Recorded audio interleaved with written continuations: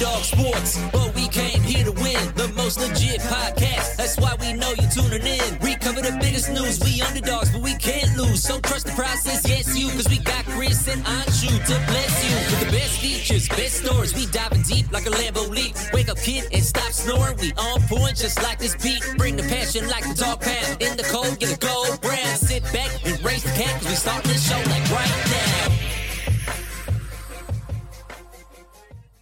Hey everybody, welcome to this week's episode of The Underdog. Chris Horwedel, joined by Anshu Khanna. Anshu. Chris. How you doing, buddy? Good. How was it going with you? Oh, you know. Great. Living the dream, buddy. Living Super the good. dream. Super good. Can't complain about nothing. And why would I? Because, look. Everything is good. Got problems, but they're first world problems, and it could be a hell of a lot worse, so can deal. It could be.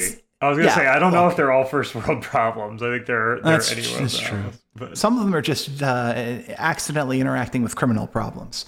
But it's the world we live in, I suppose. I love how every week progressively you just let a little more slip. Like at first it was like, just totally speaking in vague terms. And now it's like, dealing in next week it's going to be like an outward, just detailed synopsis of what's happened, which I'm it might just be like a 35-minute manifesto, like an audio manifesto.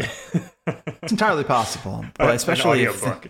Yes. Well, it'll be released under the "This Person's Lost His Goddamn Mind" section of Apple Podcasts, and justifiably so, I believe. But look, we're not here to talk about that. We're here to talk about the National Football League. It's on the cusp of restarting. We're through 2 of the 3 meaningless preseason games. College football's back this weekend. So much stuff. It seems like it's real sports time. Basketball's only about a month and a half away. I've got BovadaSportsbook.com open in front of me. We're going to look at a lot of fun NFL lines in continuation from what we did last week. So 2 weeks into the preseason, has there ever been a more meaningless feeling to a preseason than this year? It's yeah. There have been very, very few meaningful games. I will say though, the fact that they have 3 games for most teams helps. In part because we've got these 4 rookie first round quarterbacks that are all getting their first action. A couple others from last year that are getting some of their first action because there wasn't preseason last year. So you get your first look at Jordan Love in live snaps, and you get, you've got obviously Jalen Hurts, and there are a couple different quarterback battles that are still happening. So I would say I've seen worse preseasons, but you've gotten the and we're going to get to some of these guys specifically with respect to Rookie of the Year, but I think that the rookie quarterbacks especially are what you come out to watch preseason for. But to your point, almost all the good players in the league they're not even playing like the first series of third games anymore. They're just not playing, which is it's an adjustment, and you see why with players like Travis Etienne getting hurt here in the preseason. He's out for the season, which is a dagger for them. Yeah, I just mean, in addition to everything you said, it seems like the league is transitioning more to like these joint practices are where they do their evaluating, and the games are kind of just the end byproduct of that. No, it's a really great point. I don't know how much. Yeah, that's right. You said you're not really watching Hard Knocks. I caught the first 2 last night, and that was a perfect example of exactly what you're saying. Like, the joint practices, everyone's playing, Zeke's playing, everyone that can play is, but then when it comes to the field, they're just not out there. And, I think that it makes a lot of sense too, because like in a practice, you can really control what happens. On the field, it's a lot harder, but like in practice, you can still throw the red jerseys on the guys. And, it's kind of like a collaborative environment, I feel like. Especially when you have coaches that have relationships, and a lot of times in these joint practices, teams select other teams because of those relationships. So there's like a mutual respect almost, and like a wink nod, like let's not let anyone get hurt here or have any big hits or anything like that. So I think the joint practice aspect specifically is a really great point. How has Hard Knocks been? I saw the ratings for it are just abysmal. They're among the lowest ratings ever, next to last year's just clusterfuck of a season, combining the Rams and the Chargers. Has there been anything? Is this season worthwhile? I did not watch last season, not even like a second of it. So I think my issue with it is it's just like everyone knows the Cowboys, you know? Yeah.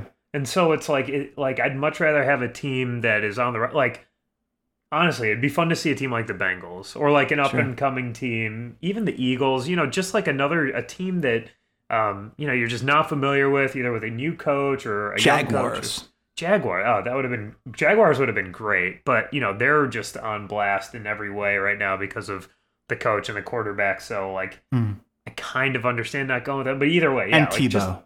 And Tebow. Oh my God. Yeah. That would have been great. That would have been, yeah, it would, like they're basically on Hard Knocks every day when you turn on the ESPN, but no, I think that's like the key. Cause when I think of the best Hard Knocks seasons in my mind, they're like the Chiefs season when that team was going to be just like the most boring team in football. But then you learn about, you know, certain players. And I just really like the aspect of, you know, will this guy get cut? Won't he get cut? You get really like locked into the characters. This just feels like a drawn out, you know, suckling of the Cowboys, essentially. You know what I mean? No, but like it's like a media guide for them. The only interesting aspect, which you would hate probably, is like the humanization. As you actually, I know you would hate it because you said it last week. The humanization of Dak Prescott and Zeke and like their friendship and stuff. I think that's kind of cool, but it's not like, oh, I need to tune in to see what crazy hijinks Zeke and Dak, you know, go into next. You know, it's just, I would have rather seen a team that I wanted to learn more about. Dak doesn't bother me. I don't get like Dak seems like a good dude. Zeke is he's a frat boy who never had very good. never had any rules placed upon him, and he behaves as such. You think Micah Parsons is annoying? He's not. Oh yeah, me. Yeah. Just a lot. I'll tell you what. You know who he reminds me of is who's that? The safety on the Raider, Jonathan Abram. Oh God, he was the worst. Him a little. He's not as bad. He's not as out there. He's actually a really smart guy. But he's just got like annoying bits about him that you can tell why he's a good middle linebacker. You know, like he's got that crazy twist. I've never liked anyone less than Jonathan Abram on that season. And what a crazy season that was, the whole Antonio Brown stuff. Yeah, that was a crazy season. That was one where it was like you know, they were obviously going to be front and center anyway, but Hard Knocks just enhanced it a little bit. So that was a good one. Even though Mayock flat out refused to get mic'd. Yep. And I don't know. It's weird with the Cowboys because I think like it's almost like Hard Knocks did the opposite for them in my mind. Like it humanized all of them rather than like putting them front and center like Hard Knocks is supposed to. You know, it's supposed to glorify. And for the Cowboys, they're already, you know, America's team and all that. It's almost like it dumbed them down a little bit. Well, that Bucs season was interesting too, just because Jameis Winston is one of the most charismatic people that we've ever come across. You and I are completely opposite on that. Oh man, I thought Jameis came off so well. I thought he was so much fun. Knowing that, like, this is just a person I fundamentally don't like. Yeah. I guess I'm the opposite. I was not a fan. But no, that season was good though. That's a great example of that. Like, that's a team, you know, you just want to get a feel for a team, and like everyone knows Mike Evans, but it's cool to watch him, you know. Gerald McCoy. Like, that was a great example of a good season. This one's just it's just not the same. And I think they know it. I would hope next year they'll go to small market or, you know, just some like kind of an under the radar team that brings out the best in that show. Well, I also feel like Hard Knocks has been upstaged by All or Nothing. I think All or Nothing is the better production, and you also get the benefit of you're with these guys for the entire season rather than just a couple of meaningless preseason games. Yeah, no, for sure. I'm sure that would be better. Yeah, but at the same time, like, Hard Knocks is really meant to give you a feel for like, oh, football is back, you know. That's true. And then once football kicks off, it's like you're so just enraptured with like the whole footballiness that it's almost like you don't have time for the the under the radar stuff that show brings. But well, I mean, I've heard that really show good. fills an off-season void. It's not airing during the season. Oh, it's an off-season. Got it. Yeah, but I will say the mistake that was made. I was incredibly excited to hear that the Eagles were going to be on All or Nothing, but they aired that season it felt like 2 or 3 weeks after the Super Bowl. And it just didn't feel like they gave football enough time to breathe. Yeah. I'm sure, especially for you after a big postseason run. Like that's a long season when your team's in it to the end. Yeah, yeah. Good times, bad times, all immortalized forever. All right, let's get back to these player award props over at Bovada. We handled a bunch last week. But we're going to dig right back in, pick right back up where we left off, and that would be Offensive Player of the Year 2021. The leader in the Bovada Clubhouse is, as you would imagine, well, maybe not, a tie between Patrick Mahomes plus 700 and Derrick Henry plus 700, followed by Christian McCaffrey at plus 1,000, George Kittle at plus 1,200. Wait, what? Dalvin Cook is plus 15. Josh Allen's plus 15. Nick Chubb plus 16. And Aaron Rodgers plus 18. What the hell is George Kittle doing up there? What do they know? That's a crazy outlier. That is absurd because, I mean, I get why Kelsey isn't up there because he's like, if he wins it, that means Mahomes wins it. And so Kelsey's not far behind. He's at plus 2,000, just behind, he's tied with Lamar Jackson and Saquon Barkley. Oh, man. Ahead of Russell Wilson. Yeah, I mean, that's crazy to me. I obviously you get why McCaffrey's way up there. Yeah. Just because if he's healthy, and he plays all 17 games, he's going to rack up the kind of all-purpose yards that win you that award. It's hard. Before last year, he was very healthy, but now that he's got that first injury, you never know. And so, yeah, I mean, I don't know. That's crazy to me. The Kittle one is a massive outlier. I don't care, what they might or might not know. I feel like that's just wild because now you've got Brandon Ayuk in his second season, his first full off season. You got probably a better quarterback in Trey Lance coming in at some point. You got Debo, of course, and then they draft Trey Sermon. They've got Raheem Mostert. They've got some of their offensive linemen back. You just got to think that.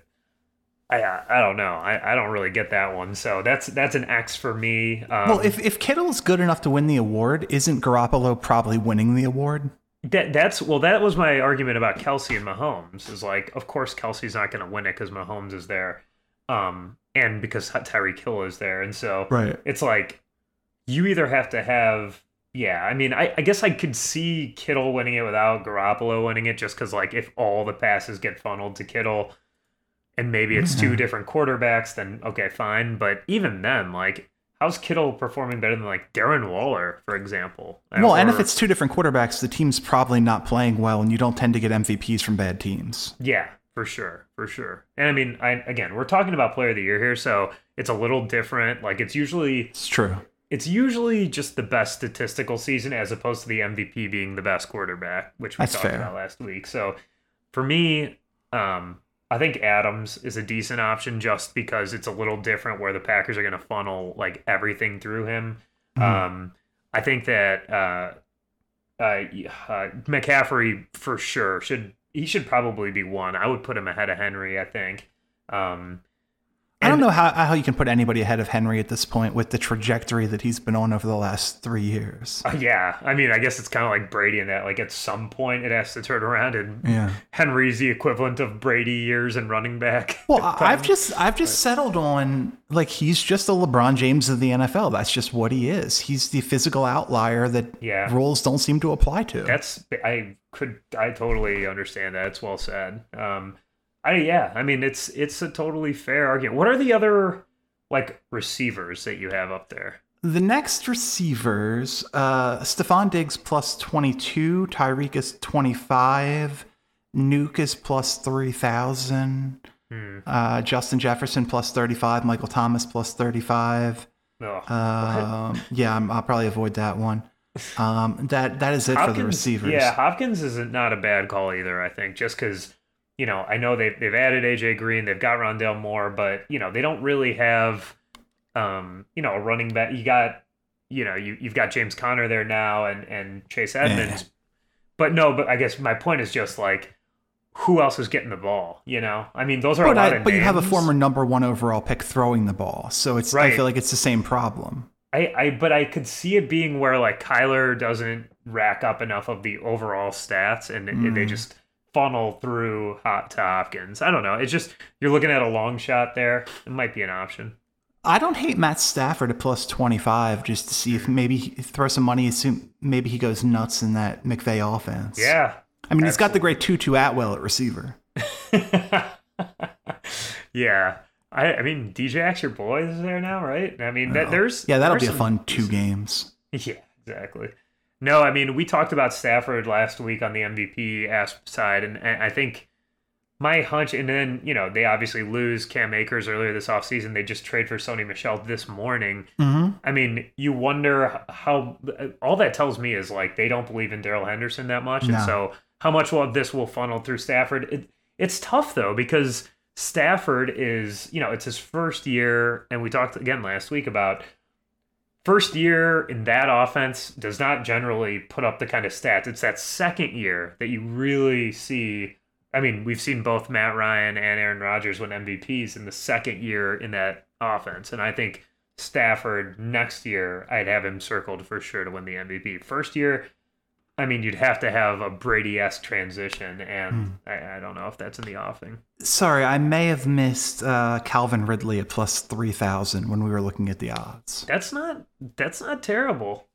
It's not terrible. If he's healthy, and they're going to be throwing a lot, and you want to talk about just no other options. I mean, you got a rookie tight end. Rookie tight ends historically are not statistically a good option for big numbers. Mm-hmm. And I mean, they don't really have a running back. Who else does Matt Ryan throw into? Obviously the argument against that is like you could just move all your defense to stop Calvin Ridley and shut down that offense by just doing that.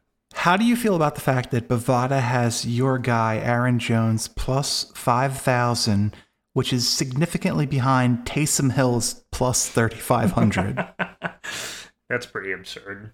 I mean, I love Aaron Jones, and you want to talk about again, like kind of like poor man's McCaffrey in the spectrum of outcomes for Aaron Jones. There's a place for him to have like a Falk-like season, I think. I mean, they just re-signed him to a big deal. They basically put all their money into that, and it wouldn't shock me if they gave him, if he stays healthy, he gets all the touches. I mean, not a bad long shot by any means.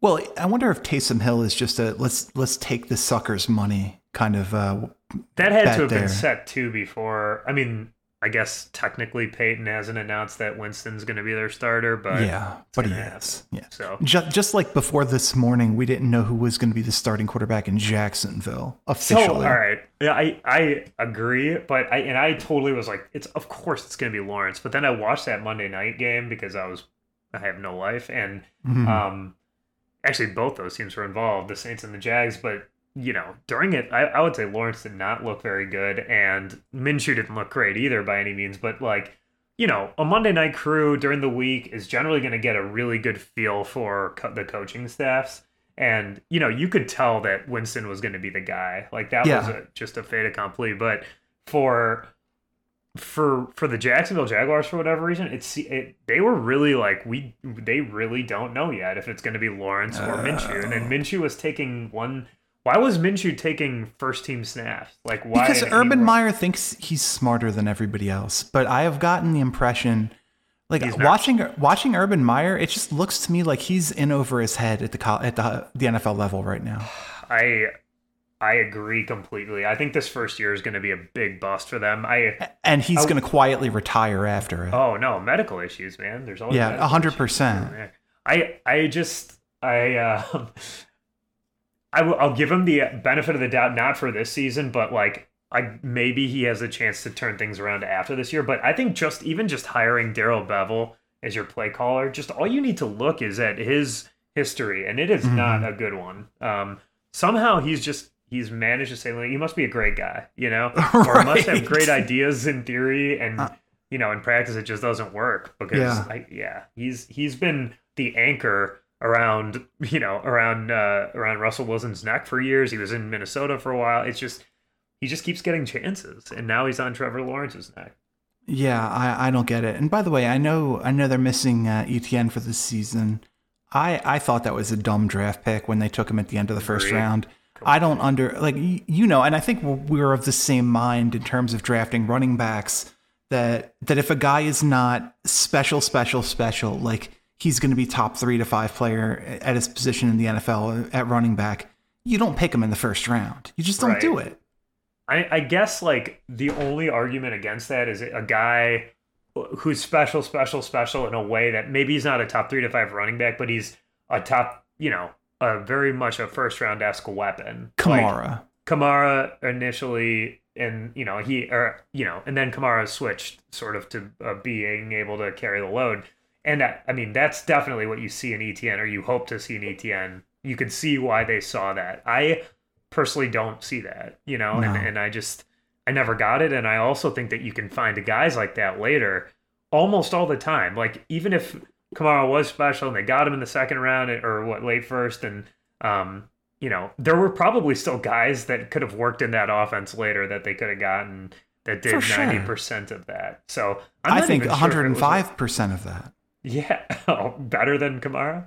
Better than what ETN was going to do in that Jags offense. Yeah. But I don't get it. I see a guy who got really lucky that he played with one of the greatest college quarterbacks of all time throughout most of his career. Well, because when you watched him, you bring him right back with him, right? Well, yes, but this is the NFL now.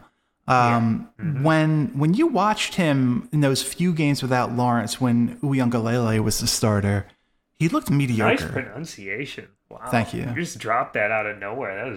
That was very nicely done. No, you're right. I mean, he didn't look great. And yeah, I mean, we don't have to beat it with a dead horse here, but it is one of those things, like it just doesn't make sense. And it's just another chapter. And I mean, you have to work that in your analysis when you think about drafting a running back. It's like they are likelier to get hurt. I mean, they just are.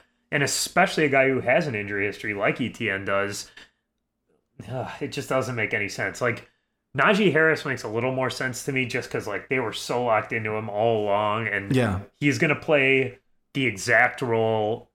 We talked about with Jonathan Taylor, I think, at length last year. Like if you're going to draft a guy in the first 2 or 3 rounds at running back, you better just run him right into the ground while he's on a rookie deal and then just move on. And I think that's their plan from Jump Street with Najee Harris. For sure. And I mean, Travis Etienne, that was never the plan. So I don't know. Hindsight's 2020. I just feel like we were always on that page. Yeah, and I'm not the world's biggest Najee Harris fan, although I do think the fit that he finds himself in is about as good as he could find in anywhere in the NFL. Yeah, completely agree on both those counts. Would not be shocked to see Najee Harris put up like 1,350 yards this year. Yeah, it really just depends on that line. Well, let's talk about those offensive rookie of the years here at Bovada. We've got no giant shock here at the top. The gentleman we were just talking about, Trevor Lawrence, the leader at plus 300, followed by Justin Fields at plus 500, Trey Lance at plus 500, Kyle Pitts, Najee Harris, Zach Wilson at plus 1,000, Jamar Chase, who has been bad so far, Mac Jones plus 1,200, Devontae Smith plus 18, Jalen Waddell. Apologies for saying your name wrong for every time I've ever said it prior to you correcting us. Plus 2,000. He's really going by that? He announced his name is pronounced Jalen Waddell. Oh my God. That's gonna be frustrating. Okay. Javonte Williams, Trace Sermon plus 22, Elijah Moore plus 25, Etienne's plus 28, but we can cross that off. Bateman is plus 5,000, Kadarius Toney plus 6,600, Rondale plus 6,600, Sam Ellinger plus 6,600. I guess there was a chance he could have been the starter for a while. Terrace Marshall Jr. plus 8,000. Trey Smith, I don't know what an offensive guard has to do to win Rookie of the Year, but plus 9,000. And hey, Sewell? He's not even on the list. And Ian Book plus 10,000 at Bovada. That must just be to throw a bone at a Notre Dame fan there. But no, I mean, I go back to the top. Like, obviously, Lawrence makes sense as the favorite. Really? You don't want to break down Trey Smith here? No, I don't think I have anything there. Zach Wilson, I think, is a really interesting one with those odds. He just carved up the Packers after struggling during the week in that aforementioned joint practice you talked about. He's just like, they've got underrated weapons, I think, around him for his specific skill set, which is like, let's bomb it, and really rip the ball down the field. And that Corey Davis seems to be a guy that he connected with. I think that makes some sense, just like from an odds perspective. And I just want to go back to something that we started on last week. And I talk about Justin Fields. I'm just so annoyed with and I knew this would even if Fields had a good game, which he didn't in his second game, it would be such an overreaction to have things come about the way they have. And this guy is going to be, the drum beat was much louder last week. So this isn't going to have the same impact it would have last week. But it's just crazy that there's suddenly this massive assumption this guy is, he's the best thing, he's the best option they have by far. Maybe he is, but he's going to be, this rookie there, he's going to be the number. You guys need to take him in fantasy early and blah, blah, blah. If you're in a league with me, please do take him early because A, they're not going to start him till, week 4 or 5 at the earliest. B, minus a Dalton injury. Right, of course. But B, he's just what I saw of him was a really good athlete and a guy with good raw football skills. I'm not passing that off at all, but not a fundamentally sound player that happened to throw 3 touchdowns in structure. I mean, he runs a touchdown in with a holding penalty, with a defensive holding penalty. And then, and then he throws a touchdown on a busted play with no one within 20 yards of the tight end. I mean, all I'm saying is that if you want to talk about a rookie being awesome, make sure it's in the context of something that's actually applicable. Yeah, of him playing awesome. Yeah, exactly. Don't give me that bullshit. And and that's where Zach Wilson I thought was so impressive because meanwhile Zach Wilson's getting just no credit at all. He's in he's in New York. Forgotten. He's a forgotten guy, and he's just spinning the ball all over the field. He's looked the best of any of these guys, including Lawrence that I've seen. And I'll tell you what, the guy a little bit further down that list, Mac Jones has been playing some spectacular football. Yeah.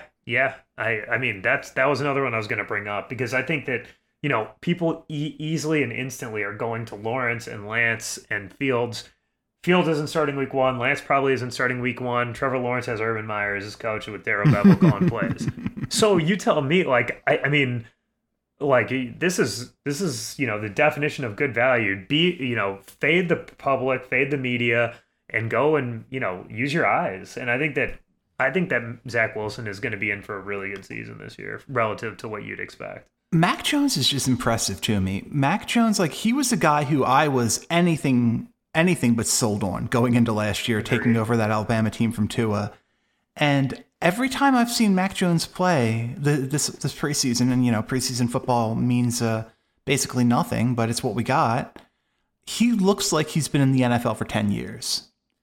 He doesn't look rattled. He looks like the game whereas Justin Fields had to go and point out that he thought the game was a little bit slow. Oh, I could not wait to talk about that with you. It just looks like the game has already slowed down for Mac Jones. I think that was a thing, once there was that rumor out there that the Niners were thinking about Mac Jones, whatever truth there may have been to that, I think it made us all double check our work, because there are very few coaches better than Kyle Shanahan. And so if he's saying, if that was really a thought, and by all accounts, it really was, they were really thinking about him there.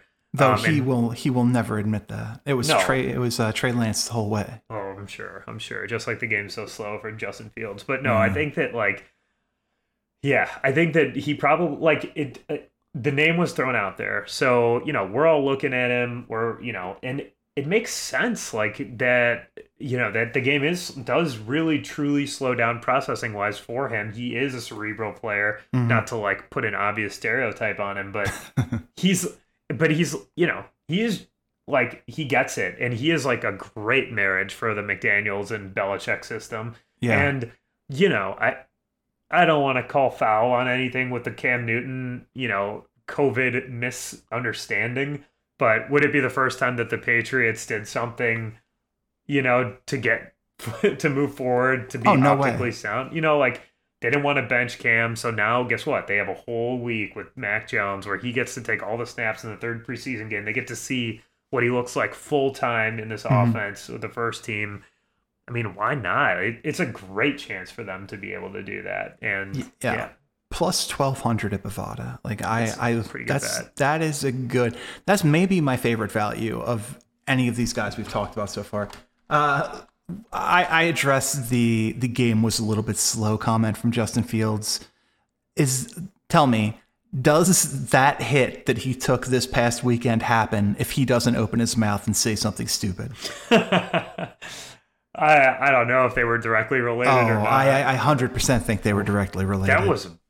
I'll give him credit on that, man. I would not have gotten back up after that. That hit was like out of the 80s. That was a brutal ear holer, and I think he'll probably think twice about certain comments for sure. I 100% think that those two things were related. Guys, like, you think NFL veterans want to be insulted by some guy who's proved nothing? Yeah, I mean, like, no way. That stuff takes. No, but he insulted the game speed of the NFL in general. Yeah. I mean, it's just hilarious because, again, that was like the third quarter of the first preseason game. Right. After he sucked for the first two drives, and it's against the Dolphins, like, again, like third or fourth stringers. I don't know. It's just one of those, like, maybe it's a little faster than you thought, Justin. Yeah. Najee Harris plus 1,000 at Bovada. What do we think of that? It's not a bad call. I mean, it really would require all the rookie quarterbacks to be meh, you'd have to get, like, you'd have to have injuries probably, and obviously you'd have to have Lampton Fields not start the season, probably not Mac Jones start the season, and and then you've got Wilson and Lawrence would have to kind of peter out, but it's possible if all those things happen, and that's not a crazy outcome. Anybody further down the list that is it all interesting? We talked about this with the offensive rookie of the year stuff. As much as I like Elijah Moore, I don't see how he wins it and Zach Wilson doesn't. Right. I mean, the one guy is Chase, but Chase's, the drops have been a problem. The thing is, there's such an opportunity for him to explode up that depth chart right now with AJ Green going, and and he obviously has a connection with Burrow, and if you believe some of what's been out there about, Burrow lobbying to draft his old teammate, then why can't Chase, who was running ahead of Justin Jefferson at LSU, why can't Chase be just as good as Jefferson, who won Rookie of the Year? Why can't he catch the football? I have no idea where that came from. Like, this sudden dropsies thing is, I mean, you got to think it's partially due to just being away from the game, but I'm also very confident he was practicing throughout and training throughout that whole process. So seems like just a weird, I don't know. He was never known for drops, was he? No, he had an incredibly low drop percentage at LSU. Yeah. I don't know. I just have the hunch he'll work through that, but it's not good because allegedly it's not just that one preseason game where he dropped 3 passes. It's been a problem throughout practice for him too. Mm-hmm. So something he's got to shake. Well, and we have no idea what guys are like mentally, and when you jump up a level, you're playing the highest level of football, and all of a sudden you're dropping passes that you've never dropped before. You do have to wonder if that gets in your head a little bit. Absolutely, totally. I definitely think that's possible. Well, it's not going to be Kadarius Toney. I think we can comfortably say that. I would definitely take Rondell Moore over Darius Toney. If you have to pick either Sam Ehlinger or Ian Book, who are you taking? I think you got to go Ehlinger. There. Ehlinger? Yeah, I think it's Ehlinger. Yeah. It's probably not worth knowing. He's going to be a great coordinator someday. I mean, he's been through a lot probably, so that's 100% true, and I apologize for what I said. That was a stupid thing. I didn't consider the off the field stuff. I'm 100% in the wrong there. But he his with Wentz potentially out, I mean, he's not going to be out. It looks like he's going to play. But if he were Hell to yeah. be out, now it's him against Jacob Eason. And, and he's got great offensive line, one of the best in the league. And, I think a really good coach, a really good system around him, good running backs. You could do a lot worse than Ellinger if he had the starting job, but that's obviously out the window. Yeah, I completely forgot Brissett was a Dolphin now, and this whole time when Carson went down, I was like, I wonder if Brissett's just gonna take over. And then they're like, it's gonna be Ellinger or Eason, and that confused me. Yeah, I don't know, but yeah, Carson trending to play week 1, so looks pretty solid. Let's get that draft pick, fellas. Yeah, and I've been not gonna pretend like I haven't already done a bunch of mock drafts. God, are you serious already? Oh, I've done a bunch. Yeah, no, it's I end up with DeMarvin Leal from Texas A&M a lot. Oh, yeah. That's where it tends to Edge. go. Yeah, and he's a kind of a combo. We'll see where he is. We'll see. He's a versatile player. He's a chess piece, as the kids say, on the defensive line. Just like I can't believe you're already doing that. That is absurd. Oh yeah, 100%. No, I've had some interesting ones. All right, we're gonna get out of here. Last thing, I just want your take on it real quick. Coach of the year, we got. You know what? Let's go comeback player of the year. It's a little more fun. Comeback player of the year at Bovada. Dak Prescott 200, Burrow 650, McCaffrey 7, Saquon 7, Wentz 9, Laurent Duvernay-Tardif 1,000, Nick Bosa 1,000. Sure, those are the same odds. Julio Jones plus 15, Derwin plus 16, Jameis plus 16, Von Miller 18, Odell's 2,000, Garoppolo's 3,000. Wow. Who do you like here? Some big time names on that list. The one that stuck out to me was Bosa. Duvernay-Tardif. I mean that too, but Bosa for sure sticks out, and honestly, Jameis. I mean, Jameis comes back the way he looked against Jacksonville. I don't want to make too much of that, but he surefire Hall of Famer. He looked sharp, and I mean, I don't know. I don't know, but it wouldn't be wouldn't be a total shock to me if he ends up there. Dak is going to be getting a lot of love. So if he's just okay and everyone else is good, he's still going to win it. I think based on how gruesome that injury was last year. Fair enough. All right, that's going to be it for this week's episode of The Underdog. For Alex Yucana, I'm Chris Horwedel. Thanks for listening. We will see you back here next time.